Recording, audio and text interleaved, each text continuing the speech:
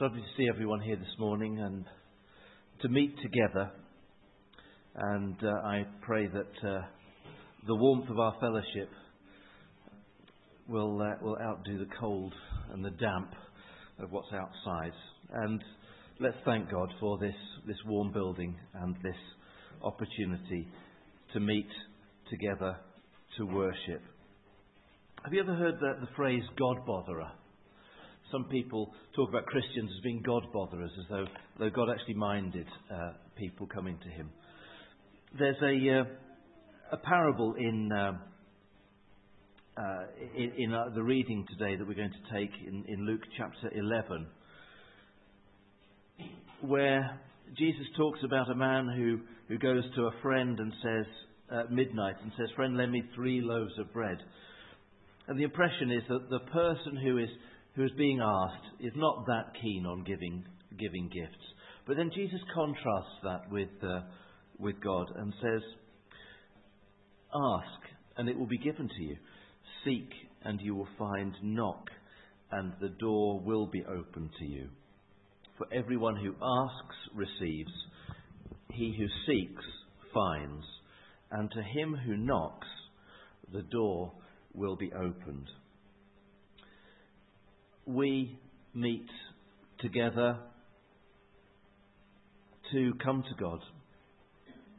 We meet together as a community, as a family, but also as individuals to seek God and to ask Him,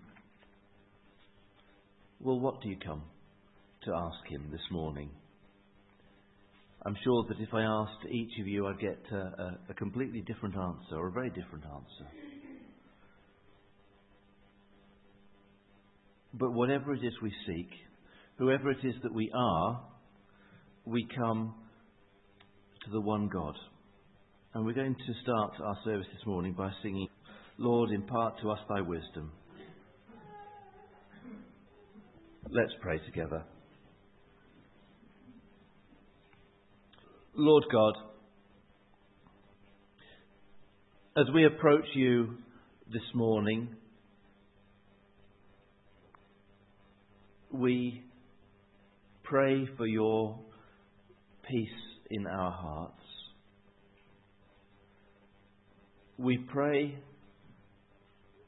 for your encouragement in our ear. And Lord, we pray for your strength in our bodies. Lord, we ask that you will transform us by being here. We pray that you'll transform us by being together. And Father, we think of those who aren't here for whatever reason, whether it's because they're not well, or because they're not willing, because they have other things that are taking their attention. And Lord, we pray for those who are serving you in other ways and in other places. Lord, may each of them be strengthened too in the way that you know they need. And bless us as we meet. In the name of Jesus. Amen.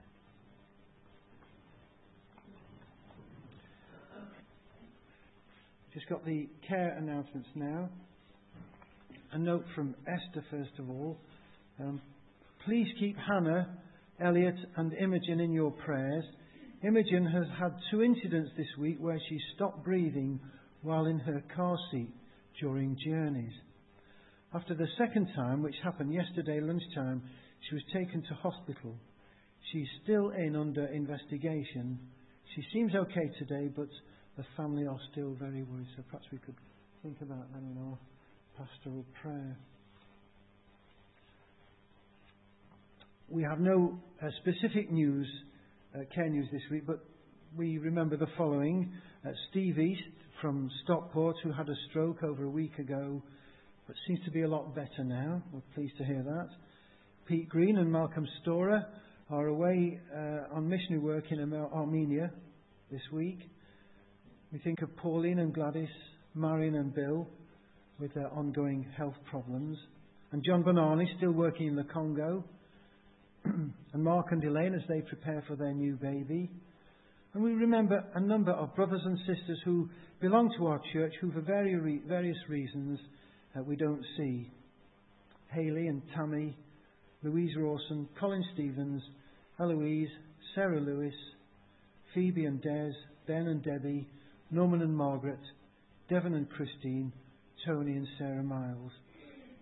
We think of them and pray for them. And our prayer theme for this month is for those who show Jesus to others as parents who are at home full time. Those are all the announcements for this week. Thank you. Thanks, Andrew.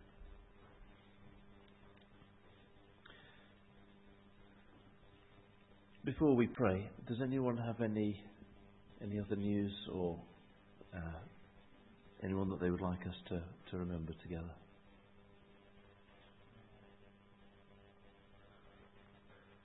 Just to add a little bit to what Andrew was saying about Pete and Malcolm, Liz has heard from Pete that they've arrived in Armenia and it's very hot and they're very busy.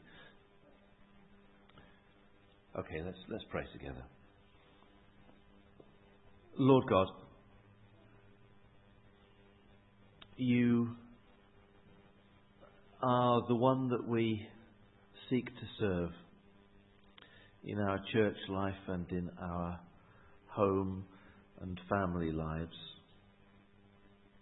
in our work lives, in all that we do. And we come to you now to bring our family before you. Lord, we say that we bring them before you, but they are always before you, and you are always our Lord, whether we acknowledge you or not. Father, we pray for those who are unwell. We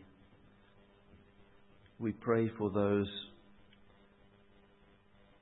who are unhappy and unsettled. We pray for those who are away working in your service. We pray for those who go to start new lives on the other side of the world. Lord, we pray for those who are elderly and suffering from the difficulties that come with long life. Lord, we pray for those who grieve and those who still miss loved ones. Father, bless them, bless us, and we pray, Lord, use each of us to be a blessing to the other. We don't just expect your direct healing hand, but Lord, we pray for your empowering of us to be that word of encouragement, to be that helpful face, to be that word of advice. Bless us as a family, bless us as a church in the work that we have to do. Because we ask all of these prayers in the name of Jesus. Amen.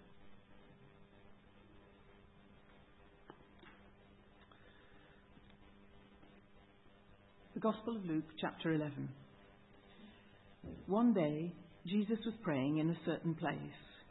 When he finished, one of his disciples said to him, "Lord, teach us to pray, just as John taught his disciples."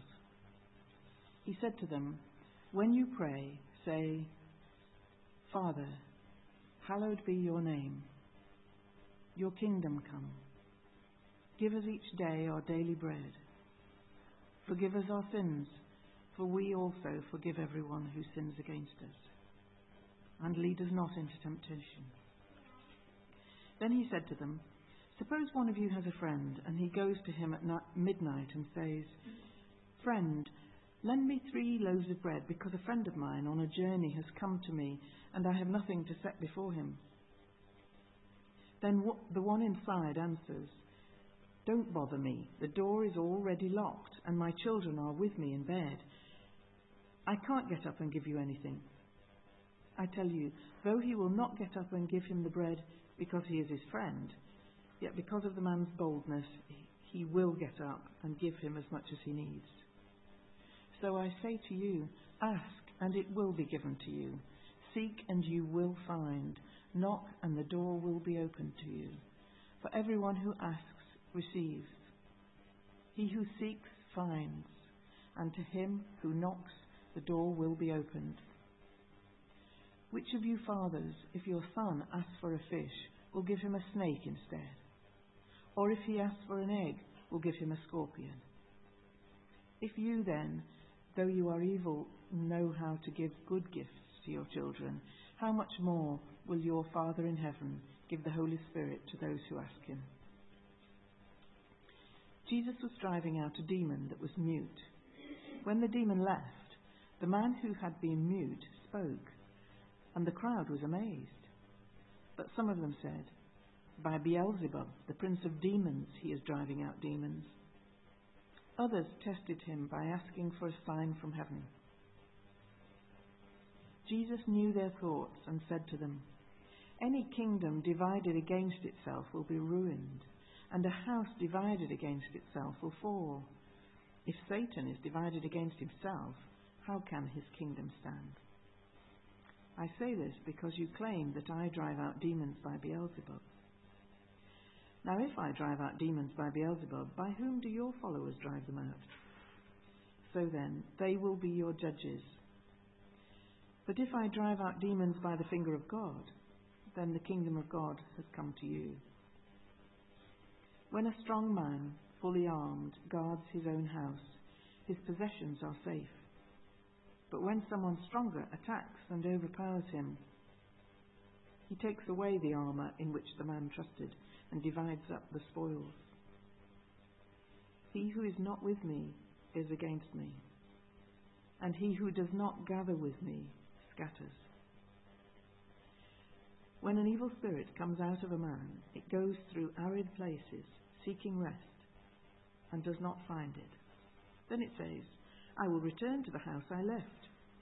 When it arrives, it finds the house swept clean and put in order. Then it goes and takes 7 other spirits more wicked than itself, and they go in and live there. And the final condition of that man is worse than the first." As Jesus was saying these things, a woman in the crowd called out, "Blessed is the mother who gave you birth and nursed you." He replied, "Blessed rather are those who hear the word of God and obey it." The sign of Jonah, chapter 11, starting from verse 29. As the crowds increased, Jesus said, "This is a wicked generation. It asks for miraculous signs, but none will be given it except the sign of Jonah. For as Jonah was a sign to the Ninevites, so also was the Son of Man. Will the Son of Man be to this generation? The Queen of the South will rise at the judgment with the men of this generation and condemn them. For she came from the ends of the earth to listen to Solomon's wisdom. And now, one greater than Solomon is here. The men of Nineveh will stand up at the judgment with this generation and condemn it, for they repented at the preaching of Jonah. And now, one greater than Jonah is here. No one lights a lamp and puts it in a place where it will be hidden or under a bowl. Instead, he puts it on its stand so that those who come in may see the light. Your eye is the lamp of your body. When your eyes are good, your whole body also is full of light. But when they are bad, your body also is full of darkness. See to it, then, that the light within you is not darkness. Therefore, if your whole body is full of light and no part of it is dark, it will be completely lighted, as when the light of a lamp shines on you.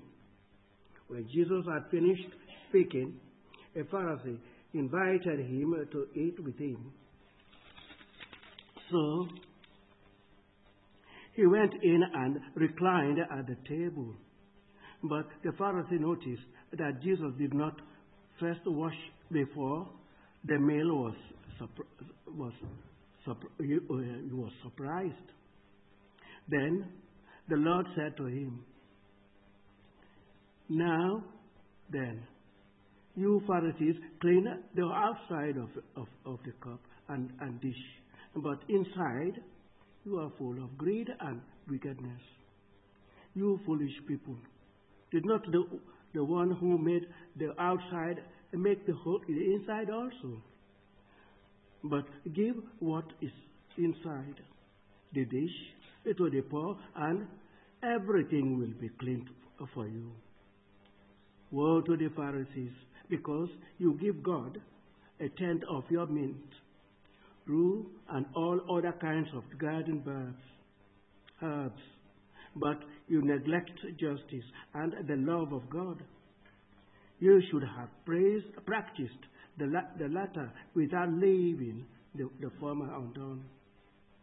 Woe to you Pharisees, because you love the most important seats in the synagogues and greetings in the marketplaces.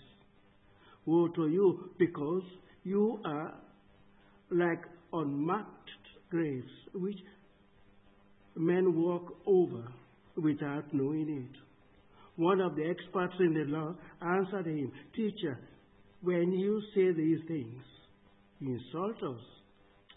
Jesus replied, "And you experts in the law, woe to you, because you load people down with burdens they can hardly carry, and you yourselves will not lift one finger to help them. Woe to you, because you blind tombs for the prophet. Woe to you, because you build tombs for the prophets, and it was your forefathers who killed them. So you testify that you approve of what your forefathers did. They killed the prophets, and you built their tombs. Because of this, God, in His wisdom, said, I will send them prophets and apostles, some of whom they will kill, and others they will persecute. Therefore, this generation will be held responsible for the blood of all the prophets that has been shed since the beginning of the world, from the blood of Abel to the blood of Zechariah, who was killed between the altar and the sanctuary. Yes, I tell you, this generation will be held responsible for it all. Woe to you, experts in the law, because you have taken away the key to knowledge. You yourselves have not entered, and you have hindered those who were entering. When Jesus left there, the Pharisees and the teachers of the law began to oppose him fiercely and to besiege him with questions, waiting to catch him in something he might say. Thank you, Isa and Sylvia.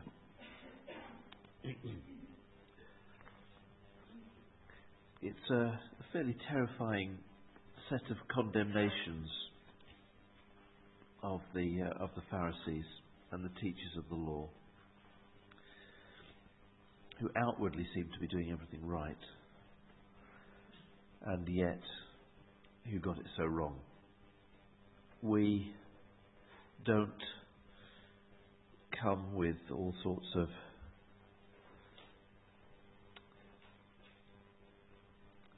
the need for all sorts of rituals that are laid down in the same way that the Pharisees thought they did. But we're here meeting together, listening to and listening for God's word. We're going to sing together. To behold your glory, the glory of my God and King. I bow down before you to worship and adore you, my God, the Holy One, the King. Dave is going to come up and give us words of exhortation. Some months ago, an email was circulated whereby a certain set of circumstances was described, and it was then followed up by a reply as to how to deal with those circumstances. This happened the same week when a situation arose in my family, and I observed the response to that situation, which then explained some earlier behaviour by those individuals. The reaction to the family situation was particularly interesting because I was looking at it more as an outside observer, but I could see different people's reactions and responses. My own thoughts were be tolerant, understanding, supportive. Others were less tolerant. They responded that the individual should be counselled, should be changed, because they could not tolerate the other person's wishes. Both these things happened in the same week. Made me think about tolerance. My experience with the engineering trade was very, very many years ago. I was never an engineer. But they did mention tolerances and talked in terms of 1 or 2 thou, in those days, 1,000th of an inch. That's the margin of error when making a particular component, and how that was measured in 1,000ths of an inch, and that was how far it could be in or out, over or above the prescribed measurement, and it would still fit. I went into local government finance some 30, 40 years ago. And in those days, we balanced to the penny. There was no margin for error. Accounts, cash, sums, everything had to be right. I spent many hours, days, weeks in some cases, balancing and reconciling accounts and systems.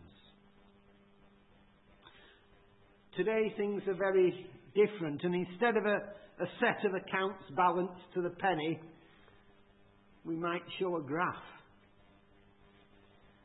with figures to the nearest 1,000 to 10,000 pounds. I can even hear my mother using one of her standard phrases in telling me off. I will not tolerate whatever it was I was guilty of at that particular time. And today, if we tolerate something, then that usually means that we will put up with it. That we may not necessarily approve of that incident, set of circumstances, whatever. But we'll put up with it. I mean, it might be a phrase like, I can't tolerate that wallpaper. And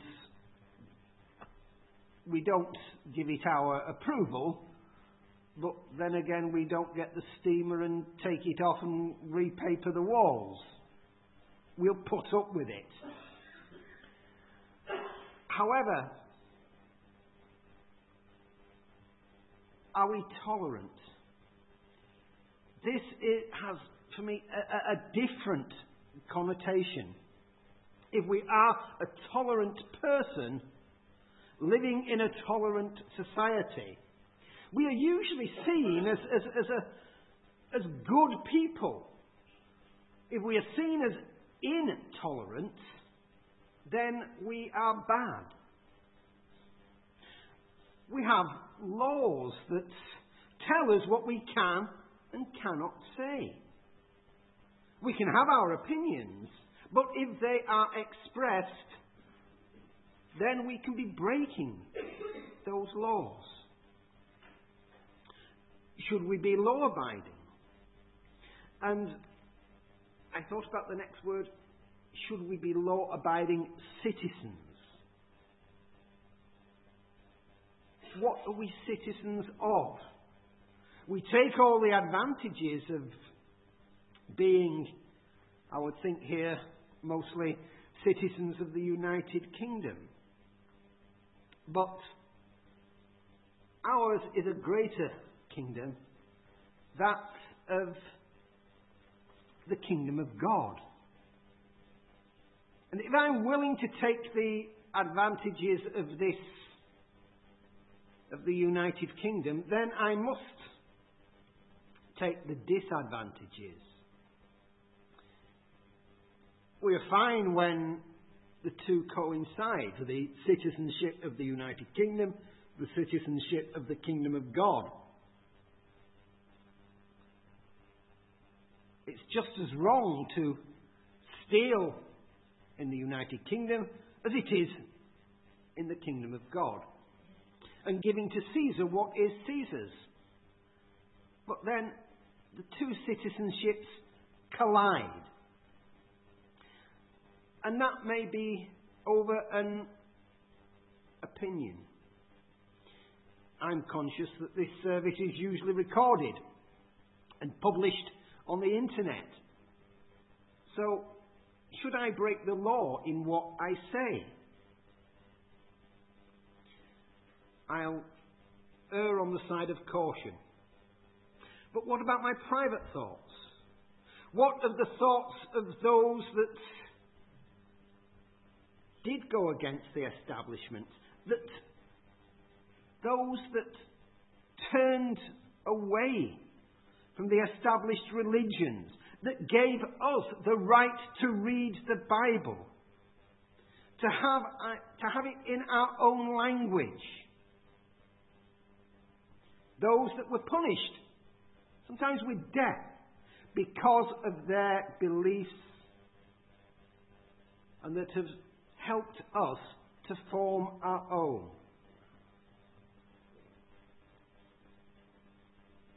Were they the tolerant or the intolerant?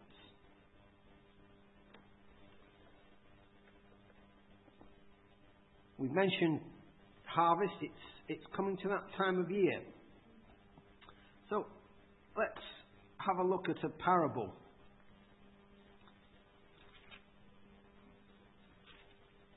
About the harvest.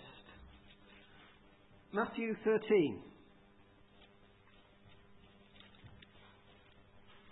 Verse 24.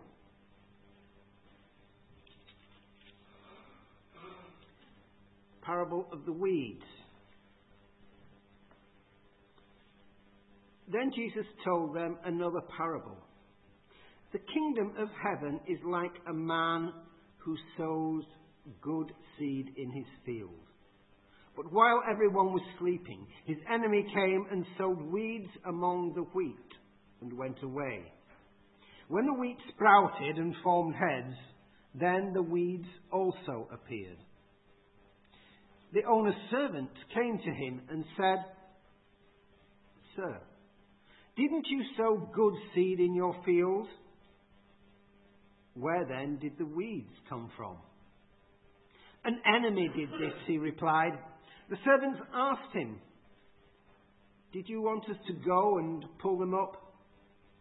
"No," he answered, "because whilst you are pulling the weeds, you may root up the wheat with them. Let both grow together until the harvest. At that time I will tell the harvesters, first collect the weeds and tie them in bundles to be burned, and gather the wheat and bring it into my barn."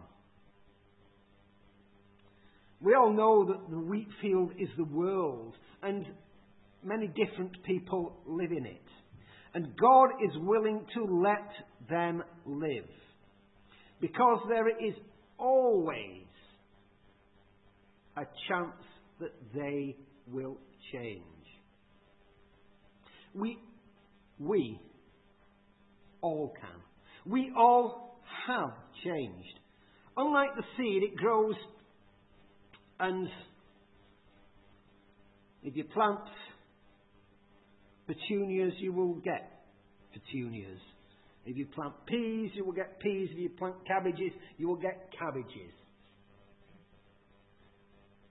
But although seed will grow into whatever it is meant to be, wheat or weed, it cannot change. But we can. We can change.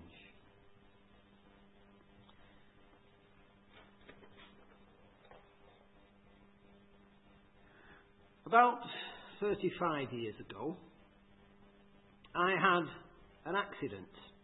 I injured my left knee.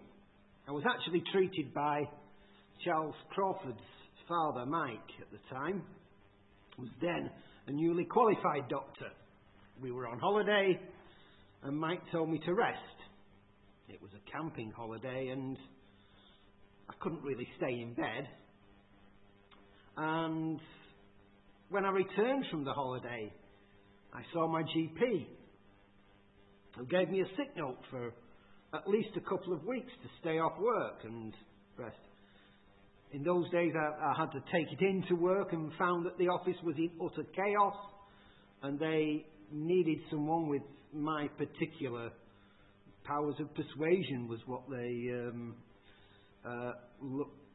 complimented me with. It was their powers of persuasion that actually got me to go into work despite what the doctor had said. They promised I wouldn't have to leave my desk. They'd bring me everything I needed to do my work, and cups of tea, whatever I wanted. And really, I was going to have as much rest at work as I would have done at home. So I went to work. I have never been able to walk the same since. I've only recently been able to drive a car since the last one we went for was automatic. My left leg has nothing to do. But we did reach a point some years ago when Jessica needed a nursery and childminders, and I had to be there on time to collect her. So I needed to be on the road. I couldn't drive a car, so I went for a motorbike. Now, there's a certificate that you need to obtain before you're allowed on the road with L plates on as a motorcyclist, called a CBT, Compulsory Basic Training, which I took and passed, but I still didn't feel right on the motorbike. Having to use my left leg and foot to change gear, that leg that doesn't work as well as the other one, that leg that couldn't work a clutch in a car, and could barely work the gears on a bike. I did pass the test that day for riding a motorbike, but I changed the order with the motorcycle dealer. I bought what they call a twist and go scooter instead. No gears, no clutch, nothing for the left leg to do. In the training, I'd found that on the motorbike there is no margin for error. A wrong movement, a wrong gear, too much, too little throttle or clutch, and the thing would stall. You couldn't move it off because you'd stopped in the wrong gear. Everything had to be perfectly balanced to run smoothly. My new scooter arrived. I tried it out on the car park next to the dealers, and after a few circuits, some figures of 8 and whatever manoeuvres I could do on there, I didn't have a great experience with riding geared motorbikes. But just getting on that scooter, riding it round the car park, making movements on it, I got off and my words were, "It is so forgiving."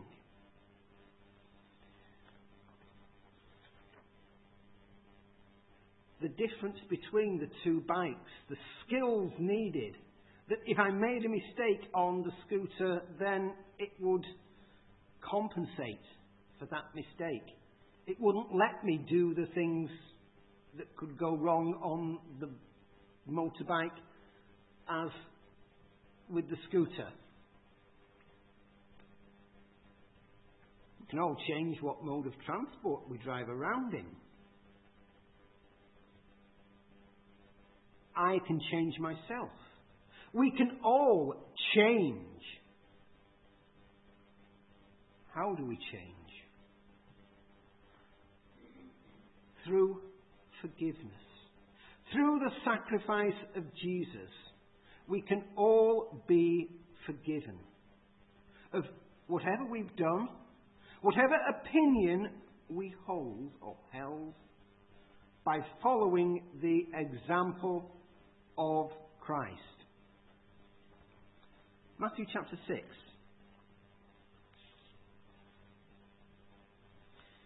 Verse 12. Well, in fact, we read the other version of this in Luke. In Luke, the Lord's Prayer. Forgive us our debts as we also have forgiven our debtors. That we should forgive as we should be forgiven just as we forgive. The first epistle of John, chapter 1.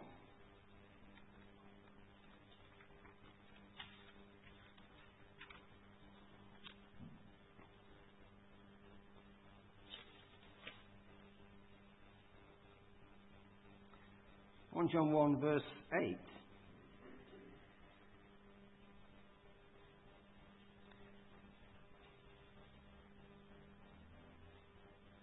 if we claim to be without sin, we deceive ourselves, and the truth is not in us. If we confess ourselves, he is faithful and just and will forgive us our sins and purify us from all unrighteousness.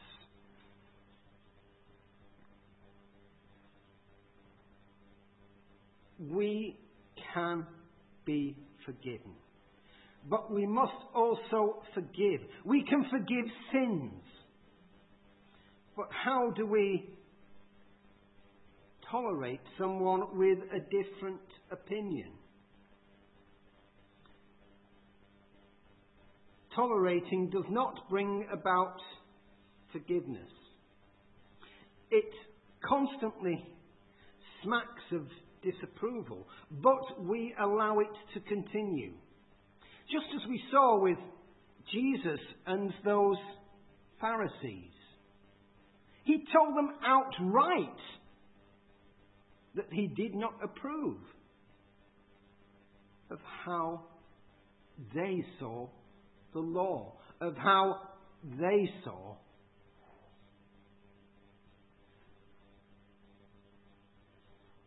the way that people should live, how they wanted to impose that on everyone. He didn't tolerate them. He came out and said that they were wrong. But back to that rounded good person. Being tolerant, and I want to make a distinction between tolerance and being tolerant, shows that we do have respect for others, many of those that have been undervalued. Tolerance allows us to show that we care and have empathy. It was the tolerance of others that allowed us to read the Bible, to seek out the love of Jesus and the Heavenly Father. It was tolerance that allowed us, that does allow us, to meet and have our services. It is tolerance that allows us to preach the Word of God. How do we repay that tolerance? By telling everyone else that they are wrong? We show them that there is no tolerance, or that we are totally opposed to different teachings. We have the Pope currently visiting this country, and there's been some concentration on the Catholic faith in the newspapers this week. We hear so much more these days about the Muslim faith. Do we tolerate their views, or should we be intolerant to other faiths? I offer no answers to this. I leave this to your own consciences, to form your own tolerances, like the engineers.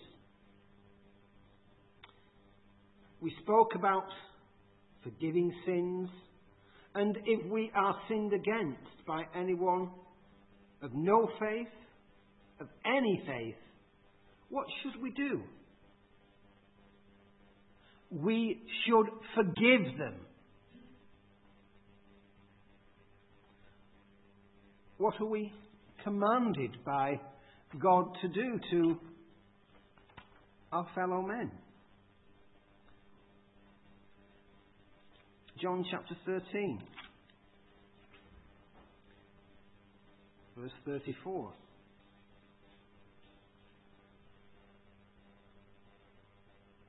A new commandment I give you. Love one another as I have loved you. so you must love one another. By this, all men will know that you are my disciples, if you love one another. If we love one another, how can we not forgive them? How can we be intolerant of them? Sometimes love shows itself in different ways. If you're a parent that needs to chastise a child, for example, I believe that's what they call tough love these days. Yes, we should forgive and forgive until 70 times 7. But if we love someone, then we must show them that they are doing wrong, if that's the case. We must show them the right way. In that email that I started with, there was a passage quoted there, Matthew 10, verse 32. Whoever acknowledges me before men, I will also acknowledge him before my heavenly Father. We must all acknowledge the Lord Jesus, and he will acknowledge us before the Father.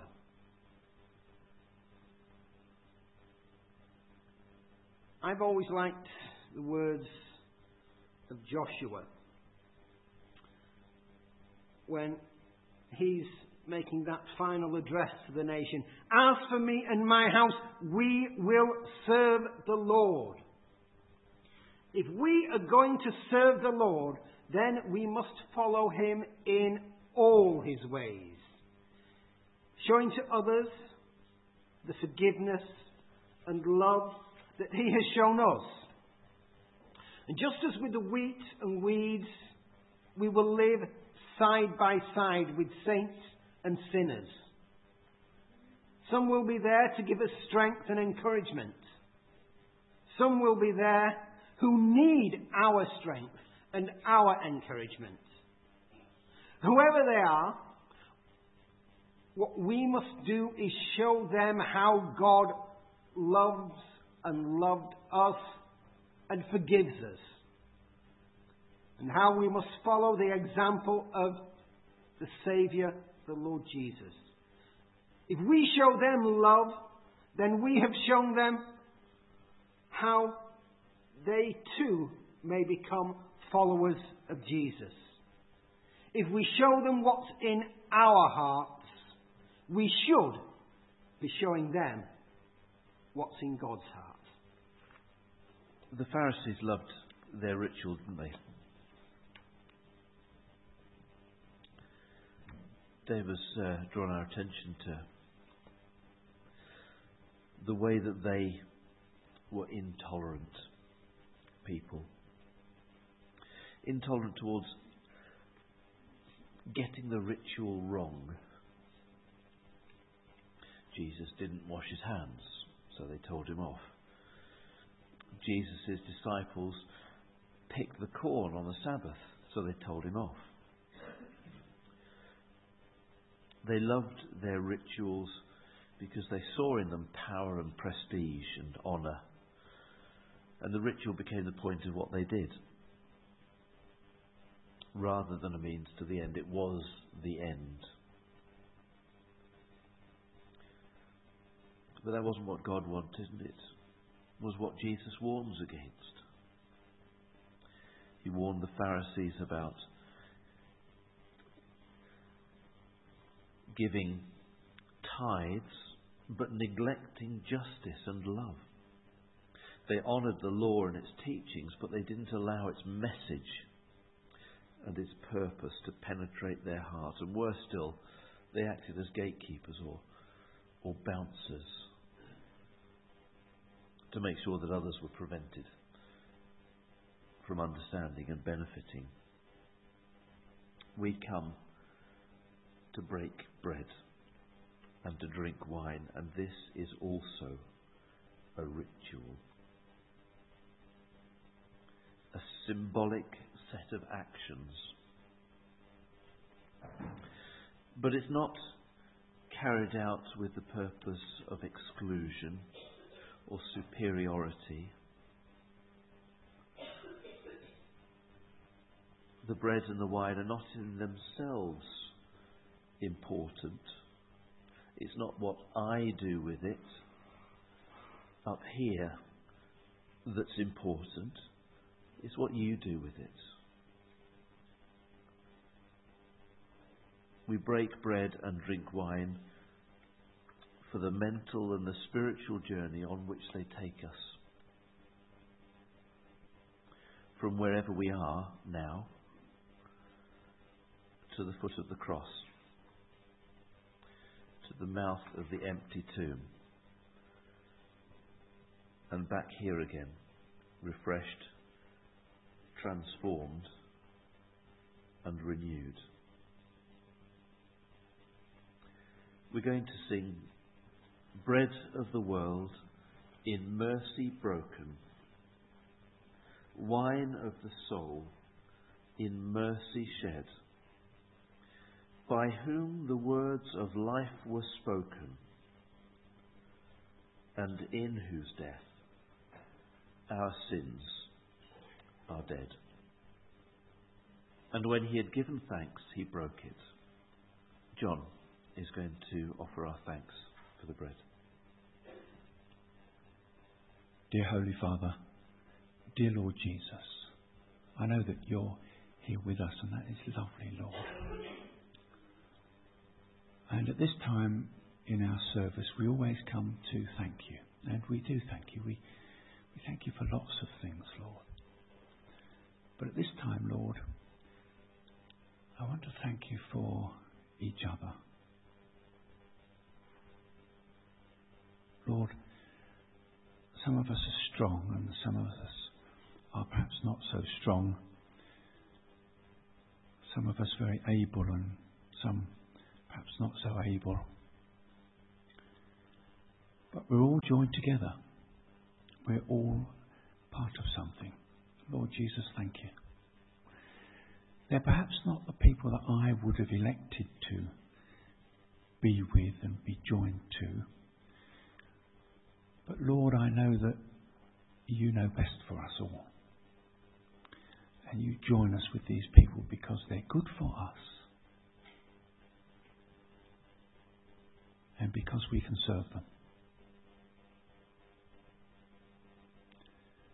And the point, Lord, is, of course, that we're all part of your body. Lord, I think sometimes we perhaps have a wrong idea about your body. We sort of see it as being something elusive and kind of up there somewhere. Not a real thing, but here it is. It's real. And it's us. It's each one of us. And Lord, in taking this bread together, what we are doing, it seems to me, Lord, maybe I've got it wrong, but it seems to me we are saying, I'm a member with you to each other. I'm joined with you to each other. I love you. I care for you. I want to be joined to you in Jesus. Lord Jesus, we sometimes say things to each other that are not nice, or we get annoyed with each other, or we speak out of turn and we do things that are hurtful to each other. Forgive us for that, Lord. And help us each one to have the ability and the love to forgive and forget and to learn from each other. Lord Lord Jesus, you are the thing that joins us together. So be with us now and bless us richly as we take a bit of this bread and share it together. Lord, thank you. Amen. And when he had given thanks, he broke it and said, "This is my body, which is for you. Do this in remembrance of me." Lord Jesus, we meet together as your family to share this simple ritual that you've given to us. Share this wine together, and we're reminded of your blood shed for us. We're reminded of the depth and the magnitude of the love that you've showed us to try and get us to understand how much you love us and how you are willing not just to tolerate us but to forgive us so that we can be a part of your family. And Lord, we thank you for this. Father, thank you for this wine. Thank you for your gift of your Son. And please bless us as we share this together and bind us together more strongly as your family. And we pray that you'll bring us closer to you as we spend this time together. In Jesus' name, amen.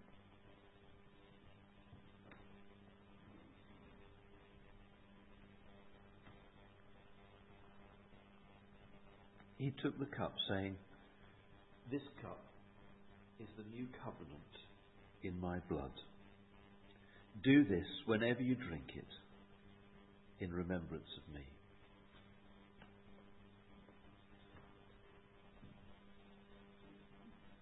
And drink this cup. You proclaim the Lord's death until he comes.